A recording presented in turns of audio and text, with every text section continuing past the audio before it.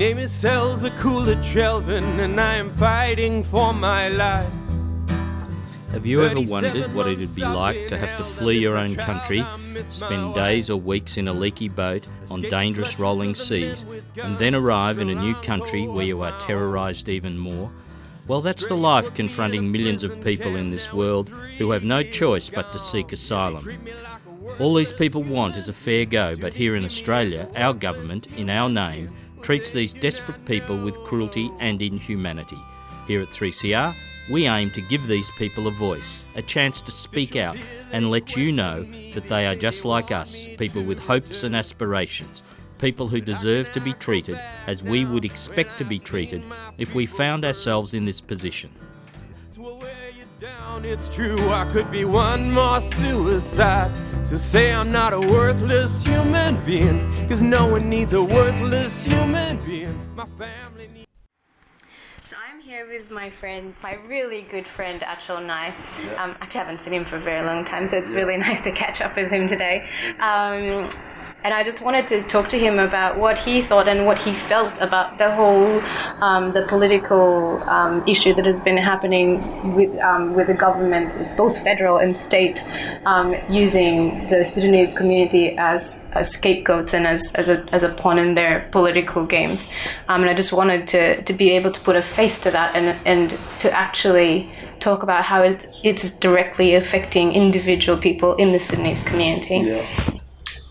All this hate speech that is happening online, in the media, how do you feel that it affects the community directly? We were saying that there is a very high rate of suicide in the Sudanese community. They struggle with jobs, that type of thing. Yes. What have you seen?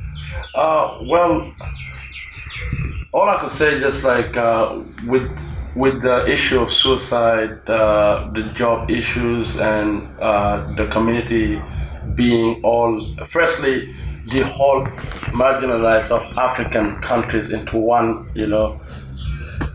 group. Yes. Like say, people from Kenya, people from Uganda, people from South Africa, all put into one category, like saying they're all gangs, that alone, it created a wound, a scar for the African community in here, and it kind of it promote hate for other races to hate on African for no reason, and within that it create a lot of problem with the African. Like for example, we can't get jobs anywhere we go, like as soon as they hear you're from South Sudan, and that's the first thing they hear in the news, South Sudanese are creating problems, South Sudanese are fighting, South Sudanese are these gangs, African gangs, and like I was saying before, we have so many Africans who are graduates, who completed their studies. It could be like in engineering, doctors, pilots, whatever field they're in, and yet they can't get the job that they want. All this is the effect of the African gang, the effect of how the politician trying to use this as their own weapon, just to gain recognition and all that kind of stuff. And this has a big effect on the South Sudanese youth, and not just the South Sudanese youth, the African youth who are like trying to go somewhere within Australia, studying, whether they're in school, whether they're in university, or after they graduate, they find there's no hope because they see that the other guys in their community are not getting anywhere, even with their degrees. Exactly, and stuff like that. It creates the youth to become more rebellious. Like they run away from the community. Some of them still doing some positive, and there's a few bad apples that would just run away and start creating trouble and all that stuff, and then the whole community get marginalized for it. Like it's a whole community issue, but it's actually not a community issue because, like, if we come to the reality, a crime is a personal choice. Yeah, it's not a community choice. Yeah, yes, absolutely. Yeah, exactly, something like that. But for them, for the government to bring this whole issue as like, the community, it's a community issue right now. It's like saying every crime that happened in Australia is Australian issue. Yes. It's not. It's a personal choices that individual make. They wake up one day and like, oh, I'm going to steal. That's not a community choice. You never seen a community sitting together like, hey, let's go and steal money from these people. So to get the politician to attack the community, to get the like Neil Erickson's people like that attacking, and Senator the Patriots. Patriots, just attacking like the whole community for individual choices is just ignorant, like literally, and there is nobody that's gonna suffer from it except the youth, because the youth are the one that's gonna grow up in this environment. And affected by this kind of stuff, like what the incident we saw in St. Kilda, where the guy came with the camera and found like a young group of Africans just playing soccer, minding their own business, and he came and he tried to instigate like the whole situation. And for them, I'm happy it ended up in a peaceful way from the other side, but for Neil, he should have not done this thing at all. He should have grabbed his camera and just go and He's waiting for a reaction. Yeah, he was waiting for a reaction, and I'm really glad the guys were there, like very responsible, and they know what's happening, and they're very aware of the what situation. He's trying to do with the community. And just to mention, within last year we had like about 6 South Sudanese youth who committed suicide, and this all it goes back to all the things that's happening with the community, because firstly, no job, nothing to do, no help with their schooling, no support at all, no family support, all this came, and when they find out, and the story, some of the story, like if you actually hear it, it's like, it's very sad what the youth actually, before they kill themselves, what they say to their friend or something like that. It's sad. It's sad story to go through, and a lot of people are not noticing that. And I really argue like for us as a community to come together in that one, firstly to unite, and I also ask for the Australian government to find to join us hand in hand to work this issue out, to tackle this problem that's been happening, the youth crime, the issue that leading to committing suicide, mental health issues, and family support, the school support, and all this kind of stuff, to all come at once.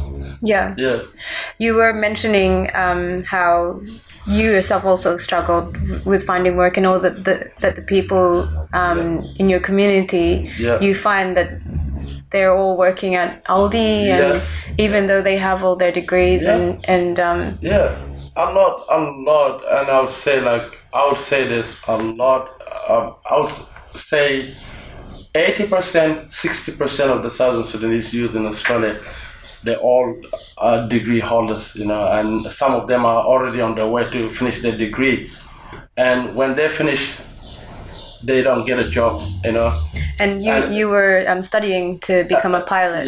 And then why did you stop? I stopped because it's, the whole idea that's surrounding it. Firstly, before I even go there, I experienced the racism at my school about it. When I asked I wanted to be a pilot, there was a discouraging from the teachers and all that stuff. But that did not stop me from going there. But when I went there, actually trying to be a pilot, there is a couple of South Sudanese pilots within Australia. And what happened is when I saw them, they're not getting the job, I felt like discouraged. I felt like I'm going to spend like 120,000 on a flying school, and then when I finish, I'm not going to get there's no job. Basically, I'm going to go back working. And most of them are working in like factories. Some of them are working in the mine. And like I was saying before, those graduates are working in the warehousing. They're working at Maya. They're working at Safeway. They're working at security. And it's very sad because they spend all their life studying. Imagine studying all your life, for your dream job, and then not just when you reach the end, you're happy you're going to find a job then. And it's not the language barrier, because these guys, they're very well articulated. Well, they wouldn't have been able to graduate if they exactly. could. Exactly. And they're very smart, because they have to work twice as hard, than the people that were living in Australia. And for them not to get a job, that it takes a toll on them, It plays with their mental. It affects their mental health because they see around them other people working really hard and getting to where they are, and for some reason, even though they work twice as hard, they don't get there. Imagine I'm going to a university with other students from different nationality, and I am the only person that's been judged because of my color or my background. I'm not judged by my character. I'm judged by my background, my color, and the way the media is portraying us.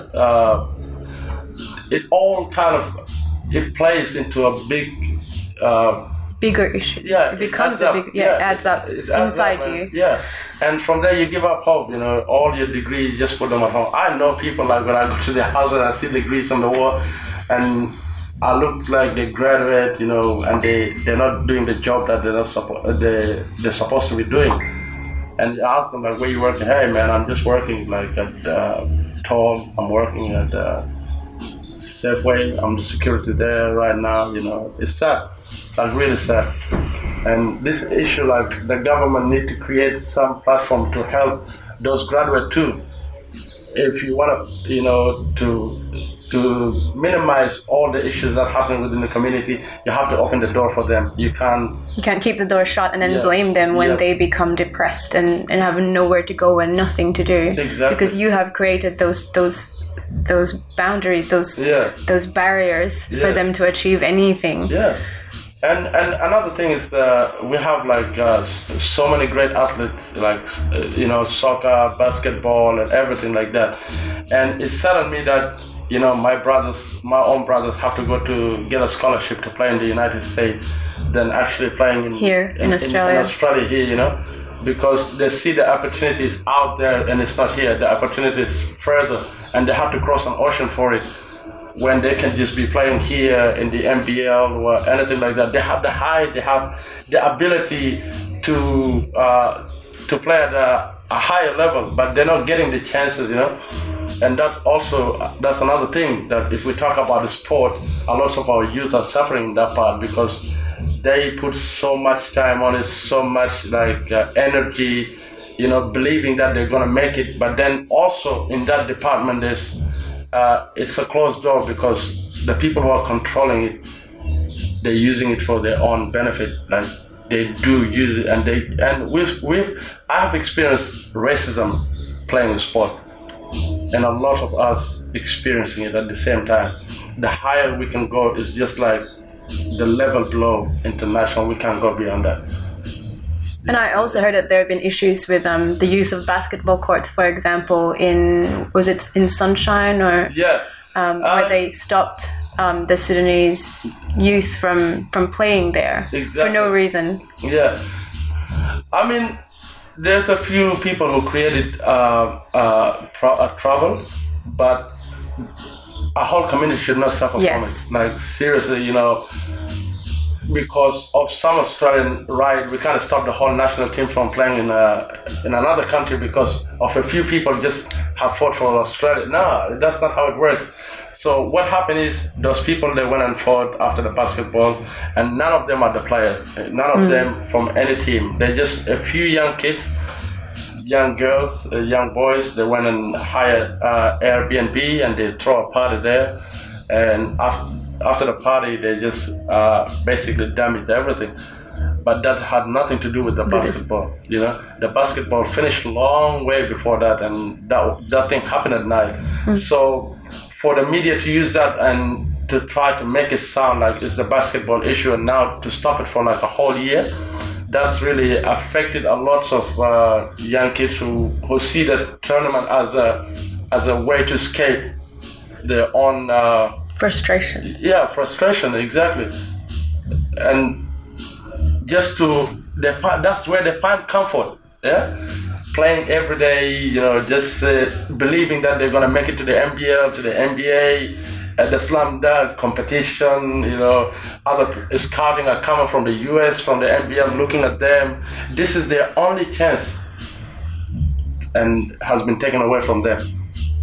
And the media try to blame it like it's because of the basketball, but it's not. You have mentioned to me incidents where people have been incredibly racist towards you, blatantly racist. You mentioned the guy you lived next door to. Yeah, I used to live in Hoppers Crossing, and I believe my neighbor is. I don't want to say it, but he's a rebel supporter. He had the rebels flag and the Nazi flag. So what happened? He used to come outside, and every time I'm getting out of my house, he would look at me and spit. And for me, I understand that. To me, that's a hate there. He does not want me close to him at all. And he would abuse my kids from when my kids they go and play outside. So he would just look at them, he doesn't want them to play in front of his backyard. And every time he would drive in his car, he's actually literally, he drives slowly looking at my windows, and trying to see who's inside the house.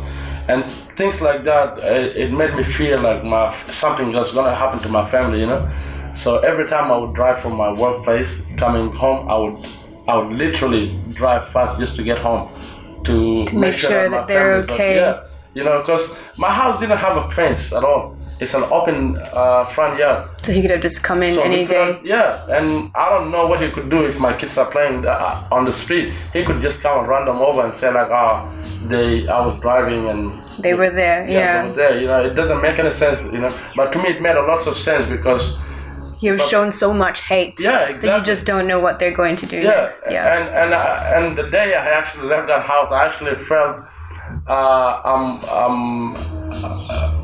going to a safer place. So I moved to Truganina, and there I live our neighbors. They're Muslims, Buddhists, Christian, and it's a kind of safe environment. So my kids will play outside because I know my neighbors' kids. They all play outside, but at the other side of Hoppers Crossing, things were tough. And how long were you there for? I was for 2 years. Oh my God, you didn't move. It was the worst, yeah. 2 years. 2 years of Hoppers Crossing. That was the worst 2 years of living to a neighbor that, you just don't want to. The neighbor just shows you so much hate every day, every opportunity he gets to show you that he hates you and doesn't want you to be there. And the funny thing, the closest neighbor to me, he's an old man, and his name is Frank, and he's a good man. He's got his wife. He takes good care of his wife because they're all at that place. And he would come actually to my house. I remember he brought a table and he's like, I don't want to use this table anymore. Do you want anything to use it for? And I remember I had my studio, and I was like, yeah, definitely I could use a table for my studio stuff. So I had a big table that I just put my mix on it, and it was a great gesture from neighbors, to do something like that. Even though the other side, when you look, the enemy is in the other side, but your friend is in this side. Yeah. It was it's like a great feeling. I remember, the first time I bought my BMW, he kind of like, oh, great BMW, you're going to suffer a lot for fixing it. Yeah. And I was like, wow, and it happened actually, Yeah. But he was great, and every time I see him out, he greet, he would come to my house, if I need anything, he would ask. I would go to him and I knock to him. I remember when we were leaving, I knocked at his house. I told him, we're leaving that house. It's going to What did he say? Sucks you leaving, but anyways, you got to do it sometime, which is great. I felt like that's the only thing I picked from that area. One neighbor is bad, one neighbor is good, and I don't know the rest of them. Yeah. That's how they are, Yeah, it was really great, And so, what do you see as a way forward in this whole situation? What are your ideas or? My ideas for at the moment with the crisis that's happening, I think the Australian government have a big hand to play in this, and and the community have a hand to play in this at the same time. Our community need to accept that we have a problem, and the problem is not the crisis of the youth creating trouble, because problem is a problem, criminal is a criminal, you know.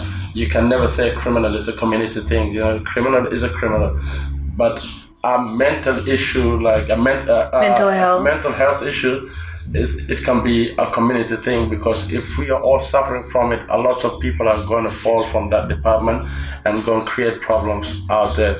And with the government, they can create jobs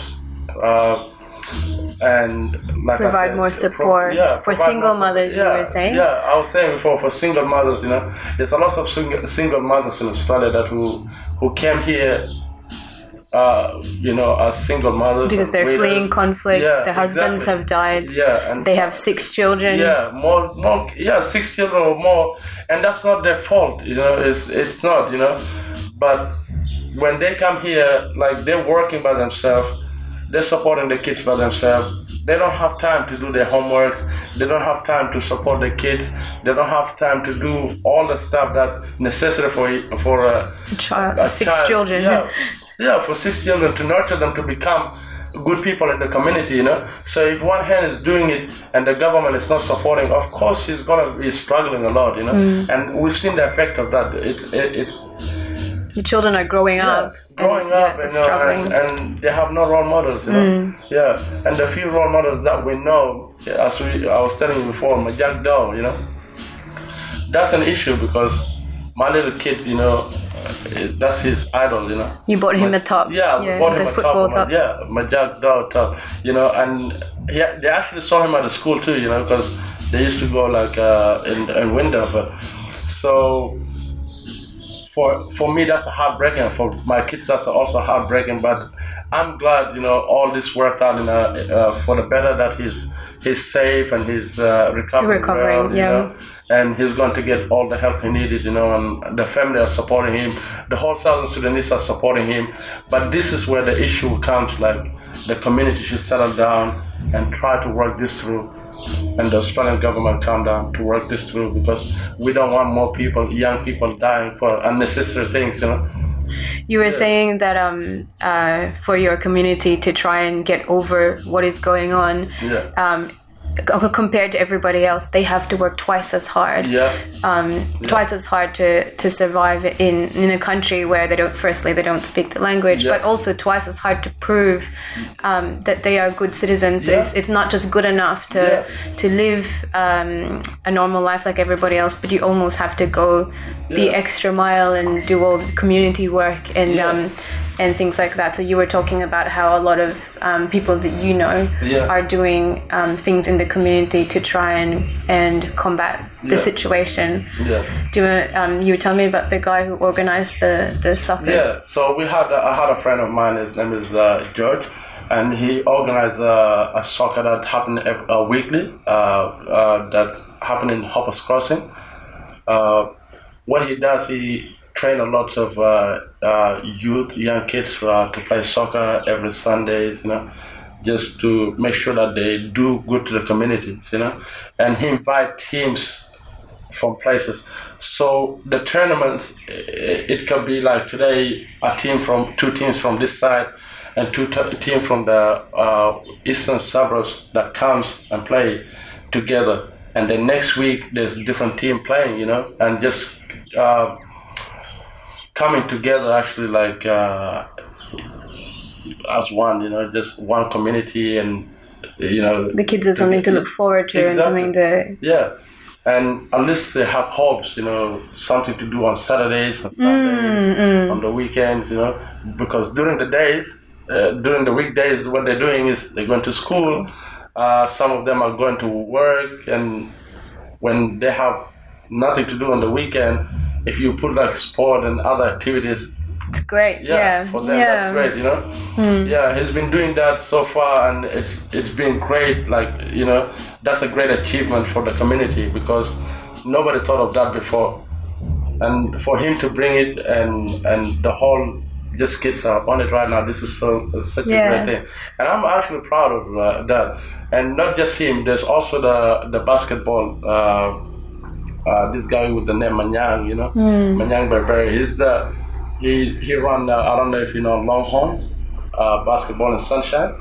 Also, I think they play fortnightly or every week. And there's a lot of Sudanese kids from him. They get a scholarship to the United States, which two of my brothers, they actually got a scholarship amazing. from yeah. And it's really good because a lot of kids who are playing basketball, they look up to him. And he elevated a lot of those young kids to success, and a few of them made it to the NBA. That's so good. It's actually a great thing when you talk about it. Yeah. And that's where the hope comes when you draw the hope for the young generation. They can see a pathway. They can see a path out or up or wherever it is. Yeah. They can go. Exactly. And like my brothers, they said if they make it to the NBA, they're not. At the moment, they don't drink, they don't smoke, nothing, because all the basketball kids, they don't drink, they don't smoke, nothing, because they've got a hope. They've got a hope. Even the soccer kids, the one that I tell you with George, they the same thing. Yeah. So the minority that goes and create the trouble is literally just like everybody else. And you were saying there's also a guy tutoring kids after school. Yes. And that's been really helpful as well, because that's that extra support for the mums. Yes. To help with their homework and things like that. Exactly. Yeah. So there's the program is one in Dandenong and one in Melton. So what they do is they go to the family house and gather all the kids that need help. They take them to the library, and there's a few of them that do maths, physics, and whatever that they need help with. They help them, which is a great achievement, and it's worth a celebration too. Now a lot of young kids also look up to him, because if they're going through schools and all that stuff, they don't have to suffer anymore. There's somebody's helping them. Yeah. A lot of people who graduate now, it's because of him. Yeah. Now they, lending a hand to that's so for good. free. They don't have to pay anything, and that's good. And we also appreciate some of the grant that have been handed to the community. To help with the issue. Even the community is a little bit crippled, Yeah, there's a bit of problem there, but it's kind of working towards to help with the issues that are happening at the moment. Yeah. That's really good. Thank you so much, Achol. I hope that people listening in have found a lot of things to think about, and maybe we'll try and edit it into a shorter thing and make sure we get to share this on social media. No problem. Thanks, Achol. You've been listening to Refugee Radio. Please stay tuned for the Latin American update. I remember when I was growing up, if my mother got angry or frustrated with me, she'd say, "Ishket helwa al-hariya." And the basic translation of that is, "Oh, how beautiful is freedom." But where is freedom?